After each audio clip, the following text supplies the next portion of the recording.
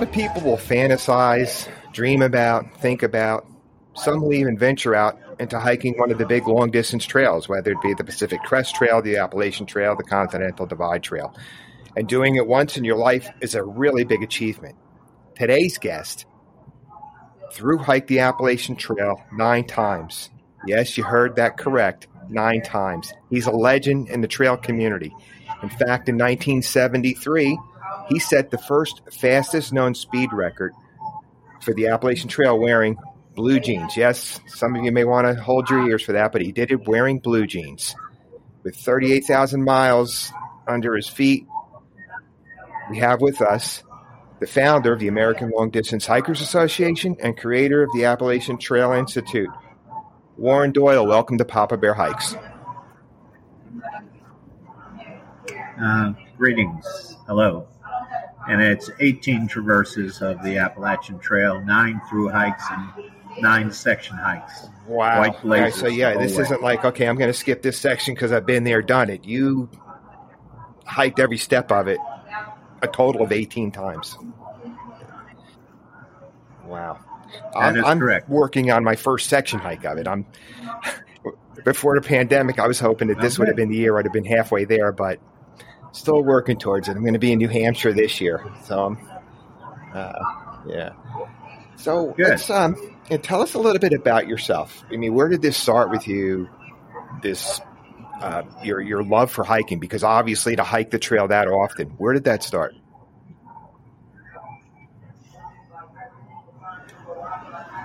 Well, I first discovered the majesty of the mountains above timberline in the White Mountains in New Hampshire at the age of 18.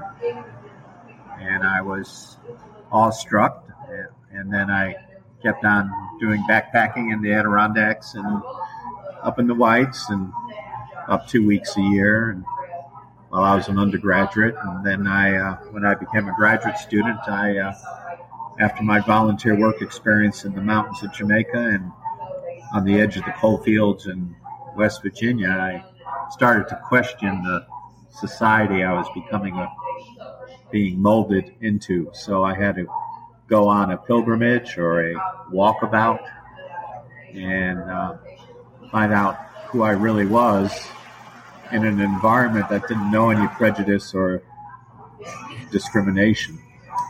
So I was going to find out myself in an environment that was going to be very simple and very I've honest. Spoken to a number of AT thru hikers, and it seems to be a common theme. There's almost an epiphany or transition that people go through while they're thru hiking, is that, well, that life is maybe I don't know, I'm simplifying it or trying to put it in a nutshell here. There's a lot more to life than just going back and getting on that hamster wheel and, trying to fit in. That almost you maybe learn how to embrace the greater things in life.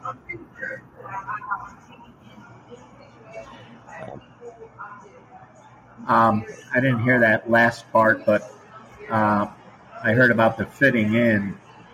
I think I don't mind real life. I fit my trail life and the freedom and simplicity and the direction that the trail has given me into my real life. So I don't feel suppressed in my real life.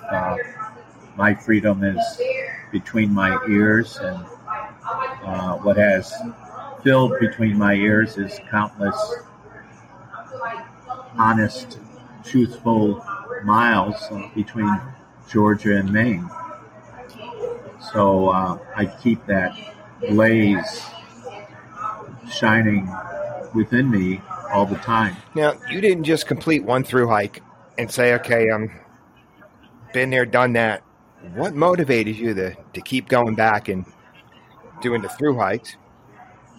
Well, I've only done one thru hike alone, solo. All the other 8 thru hikes were organizing groups of people as a labor of love to walk the entire Appalachian Trail. And I did that because it was my calling. I consider myself a social change educator. And this allowed me to have the type of education I wanted to share with people that was not institutionalized. So, I was a college teacher, and every 5 years I organized a group and we walked the whole Appalachian Trail. All I had to do was miss like the last week of school and the first week of school in the fall semester, and the schools were fine with that because it was a really noble activity. So my section hikes that I've done, those were mostly done alone. But usually I'd spend 2 or 3 weeks a year. But back then I was hiking 30 or 35 miles a day. So if you have 2 9-day periods, that's 270 miles. So that only takes you about 10 weeks to, or less than 10 weeks, 9 weeks to finish the trail. So so I was always very disciplined about it and very task oriented. So that's the routine I had. I did a section hike every 5 years between the expeditions, the group hikes, and then I did the group hikes every and this love or calling you have for the trail, it continues. Am I right? Right now as we're speaking, from what I understand, you're helping other thru hikers. Yes. Yeah. Well, I do as a service now that I'm retired. I don't do any more expeditions up the whole trail, but I get a lot of emails from people that ask me if I'm still doing these groups. I said, well, I do these smart hikes, I call them, and one is 31 days from Damascus, Virginia, south to Springer Mountain. We usually do that in April and early May. And we're presently on the Virginia Smart Hike, and that's doing all of Virginia from Damascus, Virginia, up to Harper's Ferry, and that's 32 days. Then, I take the summer off and do stuff at the folk school, and then on August 24th, we'll have a 24-day hike of all of Maine, all the way up to Katahdin. So, if people go on these smart hikes, they'll be able to day hike, maybe a little bit more than half. So can you tell us a little bit about what a smart hike is? Well, I just call it a smart hike because I feel it's better to be a smart hiker than a strong hiker. When I, quotes, retired from purposeful hiking on the AT at the age of 68, my knees still didn't hurt. I never hurt my knees. And I contribute that to the fact that I think I was a smart hiker, or I learned to be a smart hiker before I did any sort of permanent damage to my body. So, I feel walking the trail is like a chess game, and the trail is the chess master, and you can never, ever beat the chess master. But the fun thing is to play the trail to a draw. So at the end of Katahdin, you could just smile at the mountain and say, nice game, nice game. And so a smart hike is, I'm about walking. I'm not necessarily about backpacking. I've done a lot of backpacking. But why carry a heavy backpack like a burro or a donkey when you can day hike the entire Appalachian Trail? And which you can. You can day hike the entire Appalachian Trail. And so I think the question is, especially for these older people that have waited their whole lives to walk the trail, they get out on the trail and their bodies just aren't strong enough for the rigors of backpacking. And so, so then they stop, and so they have their dreams deferred, and so on their deathbeds, they can say, well, I tried backpacking the Appalachian Trail, but I couldn't do it. Or they can say, I walked the entire Appalachian Trail and I am a thru hiker. Mm-hmm. So to me, that's smart. You talk. I'd rather be smart than strong. Right. It's better to be smart than strong for sure. And I can relate to this. I damaged my knees before I started trying to section hike the Appalachian Trail, and I'm saying, wow, this makes a lot of sense. And the reason why I'm doing the whites this year is because piece of advice I'd gotten 2 years from somebody who had finished her section hike that I'd met in Massachusetts said, hey, do it in your 50s because your knees aren't going to get any better. Well, yeah, you do the 227 miles from Glencliff, New Hampshire to Little Bigelow Lean-To. You do that 227 miles if you're doing a section hike. You do it sooner rather than later because the trail does discriminate against age, because as we age, the thing we lose first is our agility. And you need to be quite agile to do that 227 miles because it's just not walking. It's lowering, it's pulling, it's lifting. There's a lot of other things besides just standing upright and walking on a smooth pathway. And you talked about treating the trail like a chess match. You know, I led youth when I was a scout leader in doing some high adventure treks where we did sections of the Appalachian Trail from the Delaware Water Gap to through to Bear Mountain, New York, over the course of 2 years. And I used to tell the kids, don't come out here thinking you're going to conquer the trail or conquer Mother Nature. It's going to beat you every time if you come out with that attitude. Right. Yeah. That's I'd correct. like to talk about 1973. You set the first fastest known record for the speed record for the trail. You did it in 1973 before we had all this ultralight equipment and all these technical shoes and everything. I started coincidentally, my first backpacking trip as a kid was in 1973. So I know what people were wearing. And you did this wearing jeans. And I remember wearing jeans on my first backpacking trip and my father telling me, well, that's so you don't get ticks. You know, you don't want to wear shorts. But tell us about 1973, setting that record. Can you tell us about 1973 and setting that record? What it was like? Well, I needed, like this was my rite of passage. I needed to find out who I was. I needed to find out not how much I can take, but how much I could give up of my cultural conditioning. I had to expand my comfort level. I had to expand my threshold of pain. I had to learn to become more flexible and adaptable and go with the flow and don't fight the trail. So, it was. I had done the long trail the summer before, so I knew a little bit about backpacking. But I didn't bring a stove. I was mentioning to someone, I was cooking on a fire, trying to set a record cooking on a fire, and pretty soon that took so much time. I just ate cold food. But the first 700 plus miles I backpacked and back then that people carried the weight and we didn't think anything of it because that's just what people did. I carried a 2-quart canteen around my neck, which I think was pretty interesting. But then my dad came down he was a toll collector and he had accumulated some vacation time, and he asked if he could come down and drive support for me. So I said, sure, Dad. And, I'm first generation in college. And, when I went off to college, my dad, even though I didn't hold it against him at all, just felt that he couldn't help me anymore because he didn't know about semesters and majors and minors. And so here I was at the age of 23, and he was helping me. And I certainly appreciated his help. So I just slept in the back of the station wagon a lot, but sometimes if the road crossings weren't, set up well, I would just, backpack into the woods and camp out. And then right near the Maine border, right after I got into Maine, he had to go back home, and I backpacked the rest of the way through Maine. But it was an ordeal. I certainly got what I wanted to get, and even more so.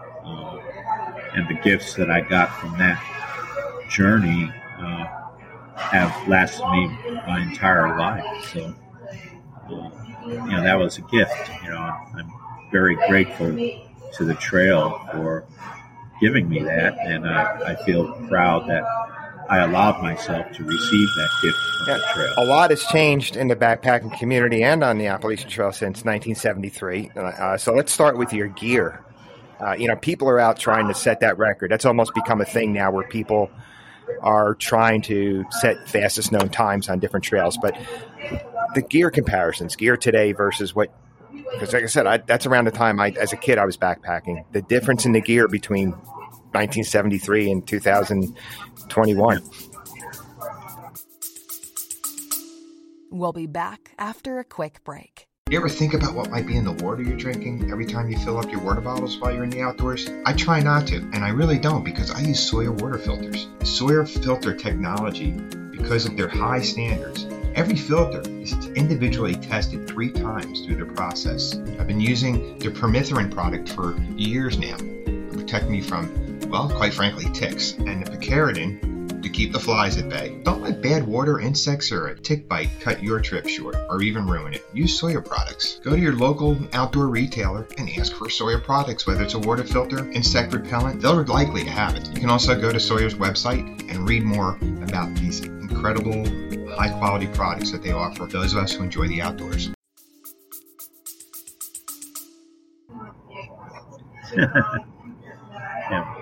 I think the biggest gear thing in terms of weight is the headlights. Of course, a lot of people didn't hike at night back then because they didn't have to, but I had to hike at night, and the only headlight available was a metal case with 4 D-cell batteries. So, compared to the headlights today, that was a big weight differential.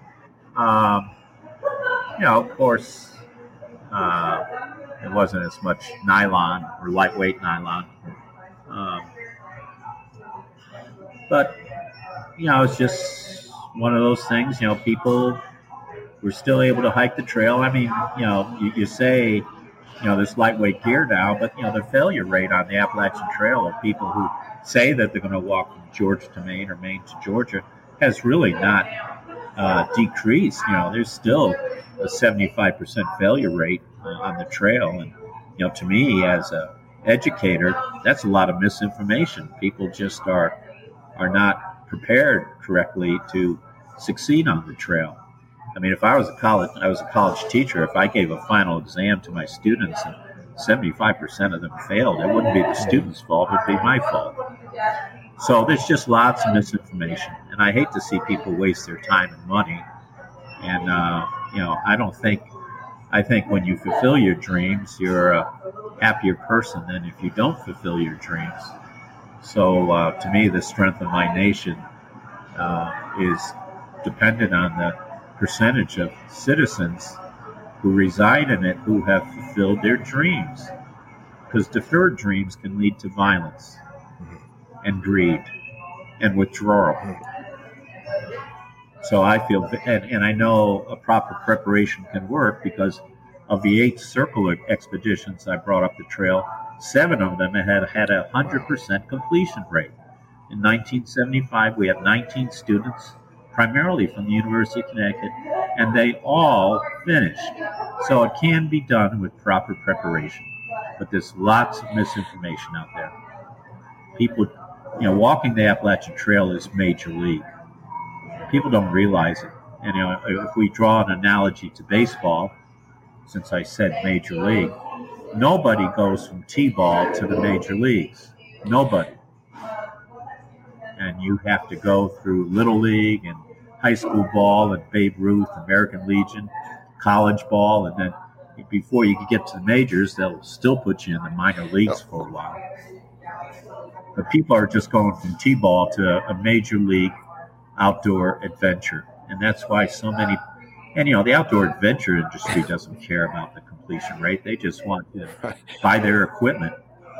Matter of fact, they sort of seduce you to believe that if you have this equipment, this pack and this sleeping pad and this tent, that you will succeed. Well, I'm sure you've seen, maybe even seen it or heard the stories, right? People go out and spend, I'm probably not exaggerating here, $2,000 on gear, right? You could easily spend $2,000 on gear and not finish the trail. That expensive gear isn't going to guarantee a finish. Yeah, well, of course not. And, we do a price analysis, of the extremes in the Appalachian Trail Institute. I ask the people, okay, how much are tents going for, and boots and stoves and the whole gear list. And then I tell them what I pay for my gear. And, the difference is close to $2,000. take trekking poles. You don't need two poles. People never had two poles before. I was the person that introduced the ski pole to the hiking world, at least on the AT. And those ski poles are reused and recycled. This is before it became, some fad, reuse, recycle. Well, I go to a thrift store, see a ski pole, it's not being used, buy it for $1, and it lasts me the whole way. And, so why should people pay $120 for trekking poles that are going to break down? Well, I see these trekking poles, right? And so, they are just a glorified ski pole. When you think about it, it's a ski pole that folds up, maybe a little lighter, but that pretty much does the same thing. Well, they break down. Maybe not as strong as a ski pole.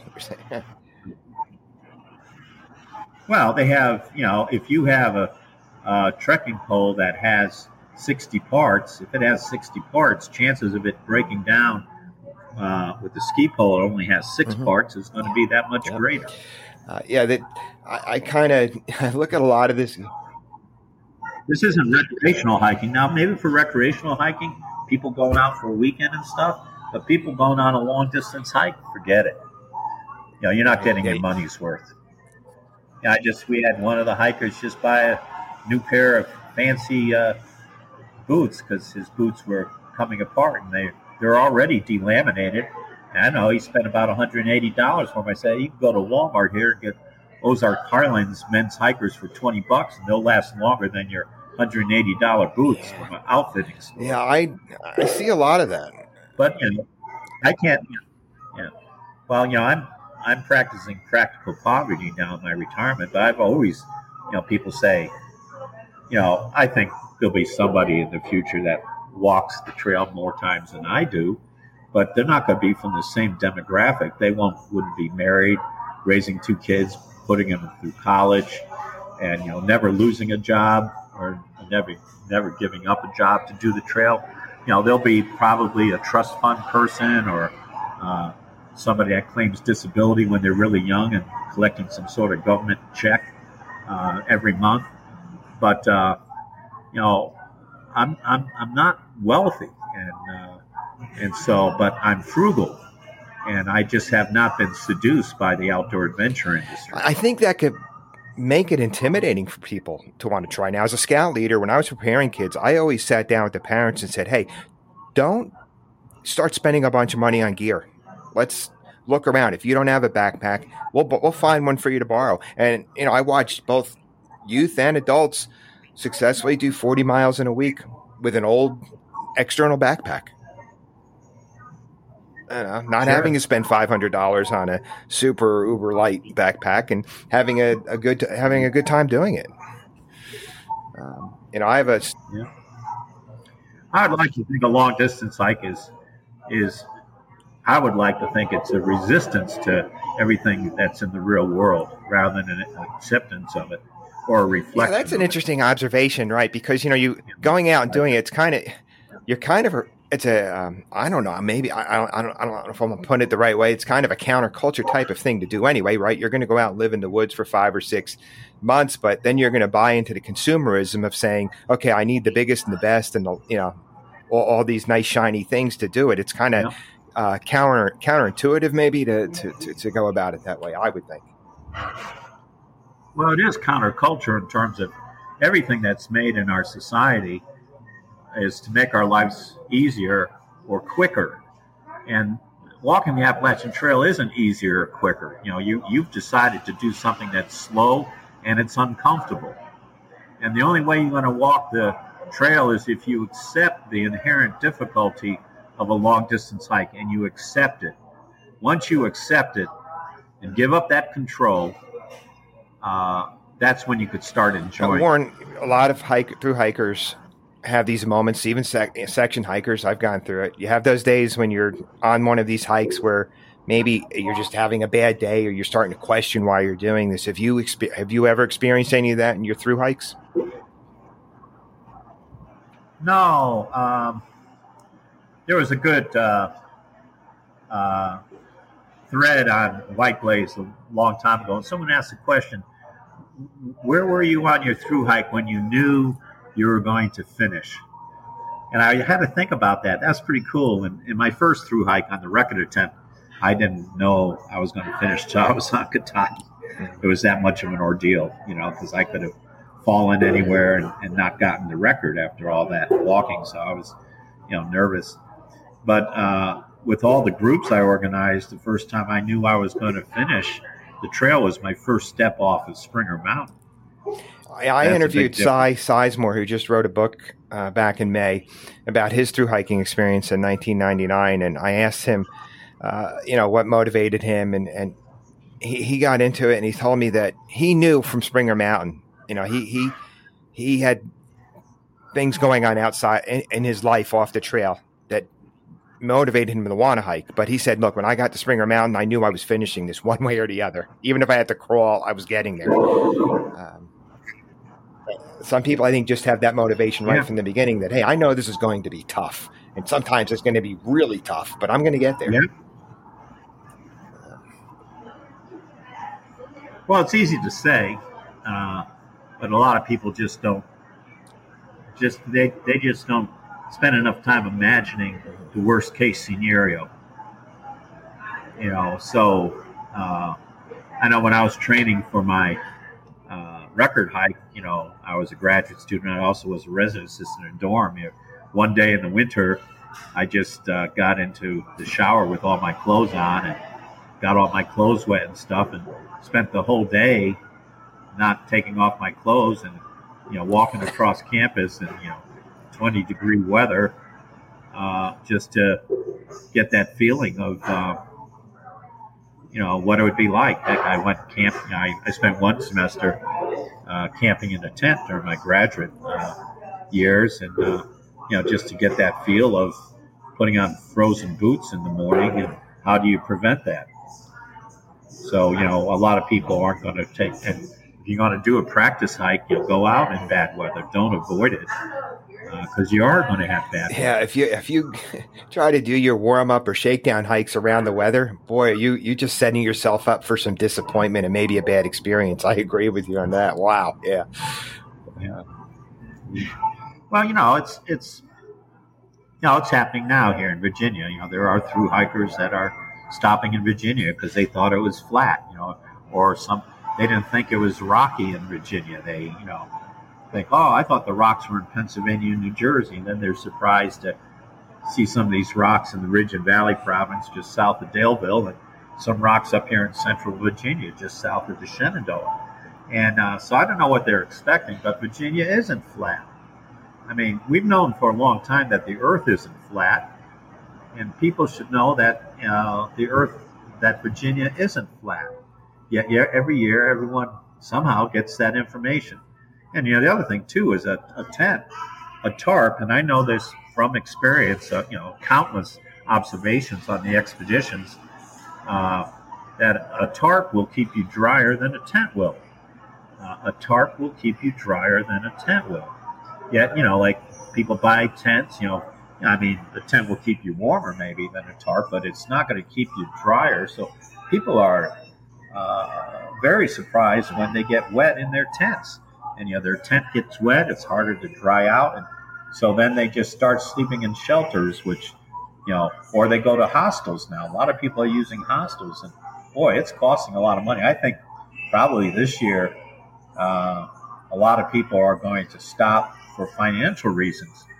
And the only ones that are going to continue are the ones that are going to be able to wire home to mom and dad or grandpa or grandma, asking them for some money because the hike is costing them more than they thought. Now, it's one thing in the past, it might have been because they were partying too much, they had to buy beer or pot or whatever. But nowadays, it's like paying for shuttles and for hostels. And, people don't hitchhike anymore. They take shuttles. A lot of people spend a lot of time in hostels. There's more hostels now. So there's those temptations there. And, to me, a great challenge would be to walk the whole trail without paying anything. Right, going back to 1973, that has to be a big change from when you first hiked, right? I mean, I doubt you had this hostel industry, this now sub-industry around that's grown around the trail with these hostels and people that provide shuttles. Oh yeah, and so there's other changes too in terminology. Words are powerful. Slack packing. That's referring to now day hiking. That's what we call day hiking. And the person that introduced the word of slack packing was O.D. Coyote in 1980, and he had an unpublished manuscript. Well, he self-published his narrative, which is a lot better than Bill Bryson's is. But O.D. Coyote didn't have a $5,000 cash advance before he started to write a book, before he started his hike. And O.D. Coyote's subtitle of his book was The World's Slowest Traverse of the Appalachian Trail. He did it in like 11 and a half months. And slack packing for him, he's the first one that coined it, is just taking it really easy. If he only wanted to walk 2 miles and stop because he saw something interesting, he would. But now he was quite upset about 15 years later at a Alda gathering that his word had been bastardized into, connoting, day hiking basically.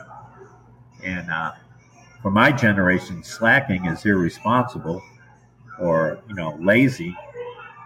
And what we do in the expeditions, although it's day hiking, certainly isn't slack. If we have a 140-day schedule, we follow a schedule that the people agree upon beforehand, and we only have 2 rest days.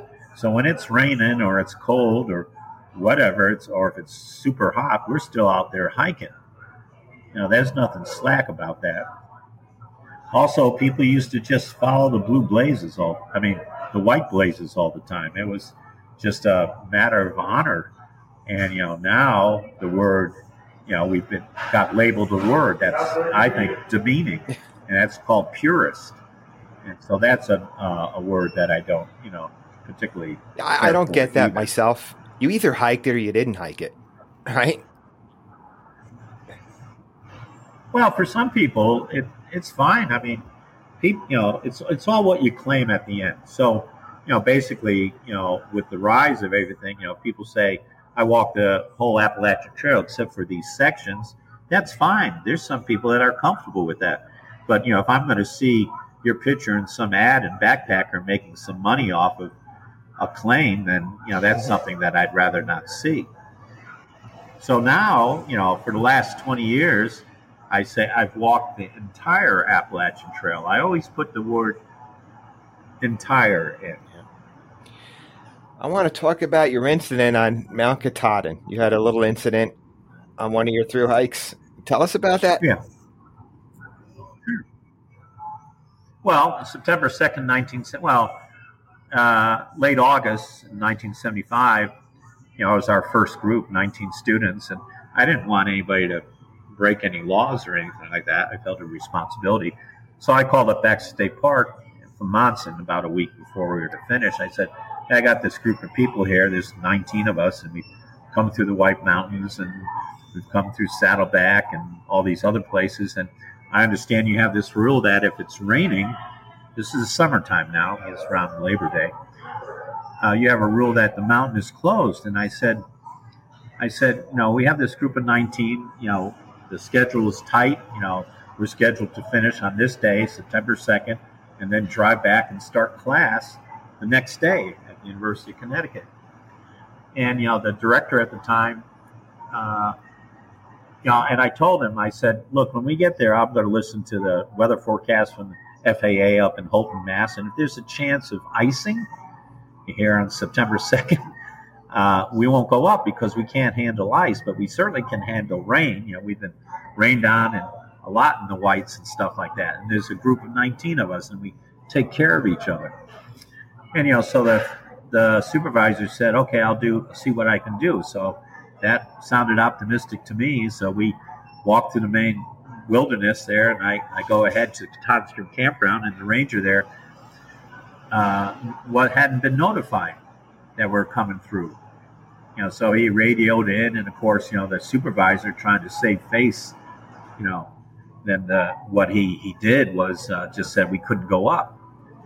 And, it's just this bureaucratic response. You have 19 people that have walked the whole way, this historic journey through all sorts of weather, overcoming all sorts of sickness and injury, to be stopped by this bureaucracy saying that we couldn't handle the last 5 miles of the Appalachian Trail. And, so I drove into Millinocket, and, he basically gave me the standard response. If we do it for you, we'll have to do it for other people, and all blah, blah, blah, blah, blah. And, I could, he had the authority, Baxter State Park authority. So, but, he certainly couldn't tell me not how to feel about it. So I let him know how I felt about it, not in words, but just through my eyes. Then we start heading out, and they got all the flashing Ranger cars coming out, and they seal off both entrances of Catan Stream Campground, and he activated the Rangers, and they all formed a line across the thing, and basically read us a riot act. We weren't going to climb the mountain, but it was this really show of force that was very disappointing. So we had our final circle at Catan Stream Campground, and then went back to the university, and then about 2 weeks later, we all drove the 600, 700 miles up to finish. But, it was, for many years, there'd be people that walked the whole Appalachian Trail, and they would get to Catan Stream Campground and wait around for 2 or 3 days for it to stop raining, and they'd have to go home without finishing the last 5 miles. So I knew I was going to do another expedition in '77, so this was also through students. So we did research. I had a class where we did research about, backcountry management, and we researched all the backcountry places in the United States, and found out that Baxter State Park was the only place that restricted people from climbing a mountain in the summertime in the rain. Now, remember, Catan is not a glacial mountain. It doesn't have crevasses or anything like that. So we drove up, and we asked to speak, go through the proper channels. We asked to speak to the board of directors there, so they gave us some time, and we did a nice presentation about this, and tried to go through proper channels, and they still wouldn't change. So then we reverted to acts of civil disobedience, principled civil disobedience. And the first year we climbed Catan illegally in the winter. It's quite the winter climb. We didn't get caught. Second year we got caught. And so instead of paying a $25 fine, I went to court, and the lady said, well, you just give $25, make the check out to the clerk or something. He said, no, it says it's also jail time. And I said, I choose jail. And so she said, well, $25, that'd be one night in jail. And so I thought I was going to just go to the jail in Millinocket downstairs from the court, but it was being renovated. So I had to drive about 90 miles down Route 11 to Dover Foxcroft, Piscataquis County, and, enter the jail that way.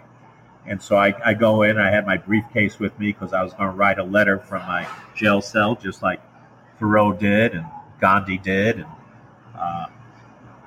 Martin Luther King did. And I get in there, and, there's all these, big tough guys, maybe about 4 of them that were in for breaking into sporting camps. And one of them said, whose lawyer are you? And I said, well, I'm not anybody's lawyer. I said, I'm in here, I'm in here for a night.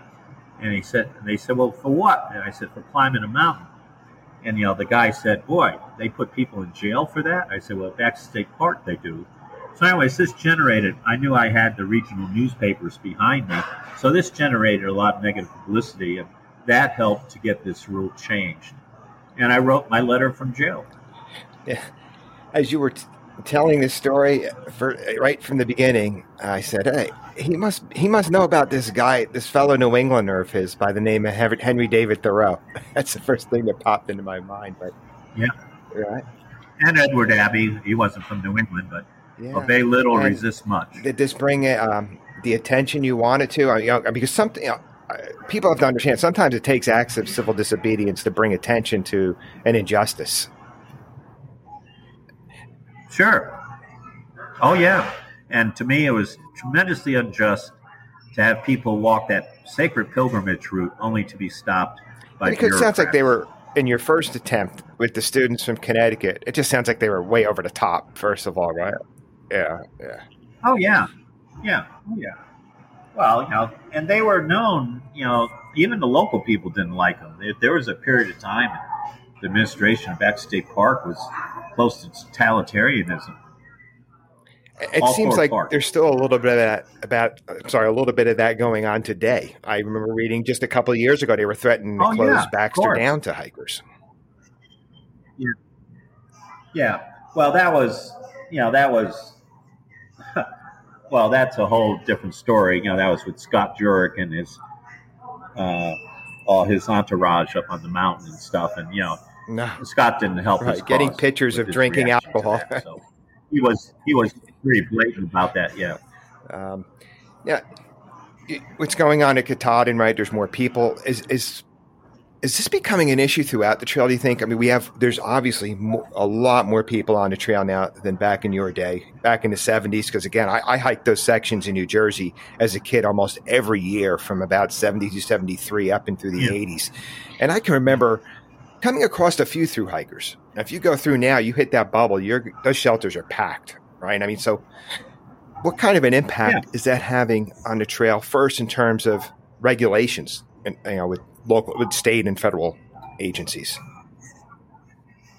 Well, I'm happy to report that the Appalachian Trail of all three trails is still the least regulated. Certainly the trail that has the least amount of permits and paying for permits. And, that was part of, all those efforts in the first 15 years of its existence. The Appalachian Long Distance Hikers Association, we made sure we were, sitting at the table when these policies were being made, because a long-distance hiker's needs and impact on the environment is a lot different than someone driving their Winnebago into a campground and having an infrastructure and stuff.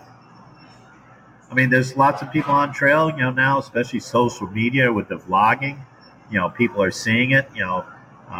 There's people now that are having a lot of free time on their hands. They want to leave a simpler lifestyle, and they think that the trail is going to give them a new direction. But if you're not disciplined, if you're not a hard worker, if you're not tolerant, if you don't have the proper temperament, the trail is just going to chew you up and spit you out, and you'll be in the same place you were. I would think you don't want to go out there with the expectations of it changing your life or giving you the answers to life's problems. Go out there for the hike. Go out there to do the through, to complete it. There's other things are incidentals. Well, you have to humble yourself. And for me, I trust everything that the trail has done for me. I trust it. I don't control it, but I trust it. And that certainly is helpful. The trail isn't out there for me. I'm out there for the trail. I've chosen the trail as my teacher. I've chosen the trail as my spiritual guide. The part two to this. And when I say the trail, all I mean is that long brown path leading wherever I choose. And I ask not good fortune, I myself am good fortune. That's from Walt Whitman's Song of the Open Road. And that trail owes me nothing. I owe everything to the trail. And so I don't stay in hostels. I don't stay in shelters. I'm not buying into the system. Right, because I hate to use this word, but there's almost a commercialization that is starting to take place here. And I don't know if we could blame it on or point to Bill Bryson's book or the rise in the attention it gets on social media with the YouTubes, but it certainly looks that way or starting to take on that look. Yeah. Well, yeah, it's got, change is constant. Change has to be accepted.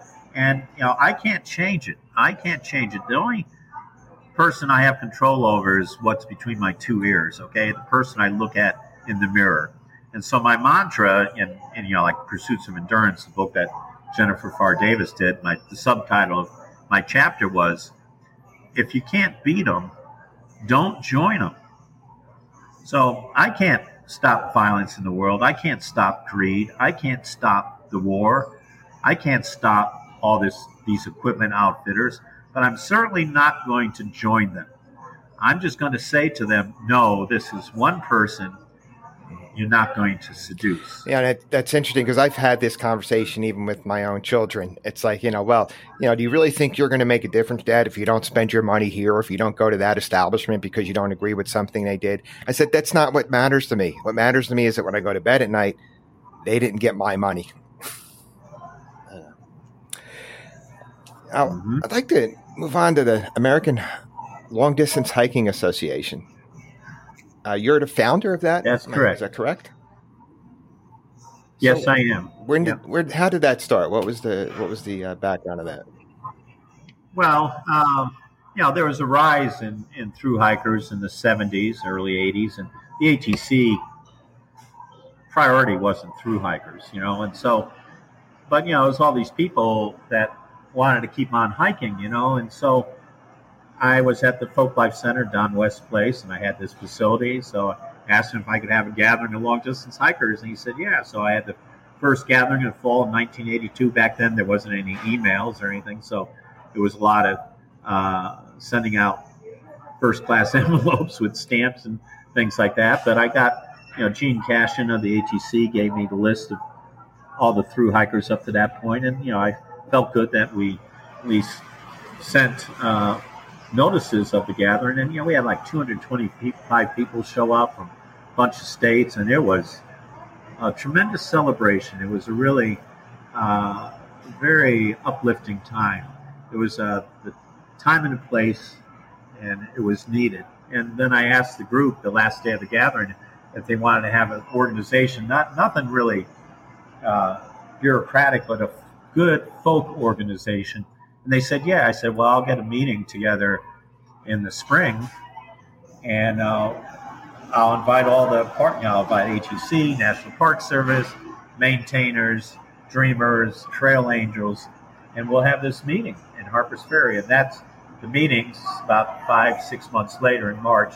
That's when we created the Appalachian Long Distance Hikers Association, came up with our objectives. We didn't want to be an inclusive bunch. It was for everybody, just not 2,000 milers, but for anyone that had an interest in the 2,000 miler experience. And that's an organization that's still in existence today. It's still functioning? Yes. Yeah, and it kept to its original mission really well for like 20 to 25 years. I was impressed. It was, because, we'd have coordinators. Most of them would only serve 2 years, and then there'd be a new coordinator. And so for many, many, many years, it served its original mission. But then, just like anything, things change, and it got off track, unfortunately. It became more in bed with the Appalachian Trail Conservancy. And now they're finding out that the Appalachian Trail Conservancy is not necessarily a good bedmate for all of them. Mm-hmm. I knew that. Right. It sounds like initially maybe it was more of an advocacy group for the hikers, utilizing the trail, right? Yeah. Yeah. Yeah. Yeah. You talked about this being a calling, and as I'm looking at some of the, not just your hikes, but things you've been involved in, the Hiking Association, there's also the Appalachian Trail Institute, which you're the creator of. Yes. How did that come to be? Well, that was as an educator. I wanted to, I had done 3 expeditions, all with almost 100% completion rates. And, we had a really good preparation period beforehand. And so I was the director of the Outdoor Education Center, Hemlock Overlook. I was the first director in Northern Virginia, so I had the facility that wasn't being used in the wintertime. And so I said, hey, I'm going to develop a 5-day program like Elder Hospital or Road Scholar, really inexpensive, and say that people can come to it who are planning their own hikes, and I'll give them a condensed version of the preparation information. And then I would follow these people, to see if they actually finish. I'd ask them to please report on the outcome. And, lo and behold, about 75% of them who went to the Appalachian Trail Institute, who actually started their hikes, finished. So I said, well, this is good. So I kept on doing it. I've been doing it since 1989. It's, that's Wow, and you're 41 still involved. years This I've is been doing still part of your life. Oh, I'm sorry. Wow. Not for 31 years. How could somebody go about getting information on this or taking part in it? Well, it's just my website. Just go to my website. That's www. And we'll make sure we put that in the warrendoyle.com. description for the episode. Yeah, www.warrendoyle.com. Warren, say I have about 18 people coming in for my session on July 5th. July 5th to the 9th is my next session, and I got a good group coming in. I even have a family coming in with 3 kids. as an educator and somebody who loves the trail, you're not working. You're doing something you love doing. You're teaching, and you're teaching about something that's important to you or you love. Oh, right. Yeah, it's your call. It's my calling. It's not designed by an institution. No institution told me to do this. I developed it myself. It comes from my heart. It comes from my values. And I trust it. And that's a way to live. Yeah, you're just, we don't always have that choice, but when you can make that happen, or when you can embrace it, because you have to make sacrifices for those things to happen. Yeah. That's great. It's great for you, and I think the entire trail community benefits from it. Well, thank you for recognizing that. Robert Frost says at the end of Two Tramps in Mud Time, he says, the noblest goal in one's life is to make one's avocation, one's vocation, as your 2 eyes see as one. Yes.